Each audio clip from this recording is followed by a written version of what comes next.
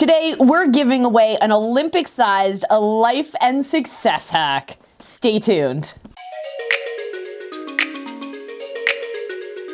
Good morning, good morning, good morning. My name is Coach Molly, and welcome to my channel. If you're new here, thank you so much for checking out this video.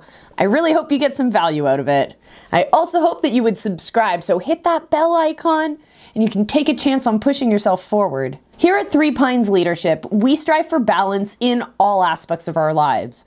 And we know that each of us has a gift, a kind of light to shine on the world. And maybe you haven't uncovered your gift, or maybe you're standing in the way of shining that light on the world. Regardless, if you want to change the world for the better, then this is the place for you. Hey there, my friends, welcome back. Today, I want to talk about the greatest lesson I've ever learned from the world of recreation and competitive sports.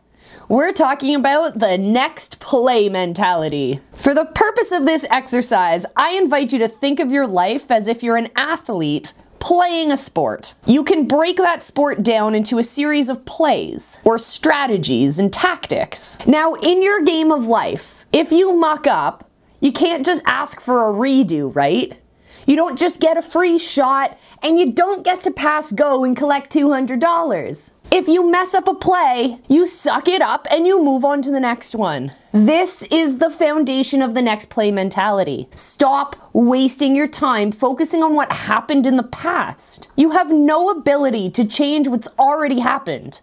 The game moves on with or without you. And if you want to be a high performer, then you need to keep your head in the game. I think of this a lot when I'm working with clients on their goal setting, because the next play mentality is foundational to building resilience. If you're like me and you absolutely have to look back at how you messed up, do it like a professional athlete would. Watch your training footage and your game footage with your coach. Look for ways to be better rather than ways for pulling yourself apart. When you implement this simple shift in your mindset, you'll begin to see how easy it can be to funnel your energy into accomplishing what matters most.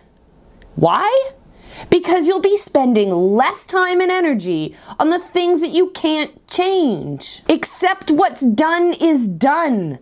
It is what it is. Be like your GPS. Make a wrong turn? Recalculate. Road closed? Recalculate. LA traffic? Recalculate.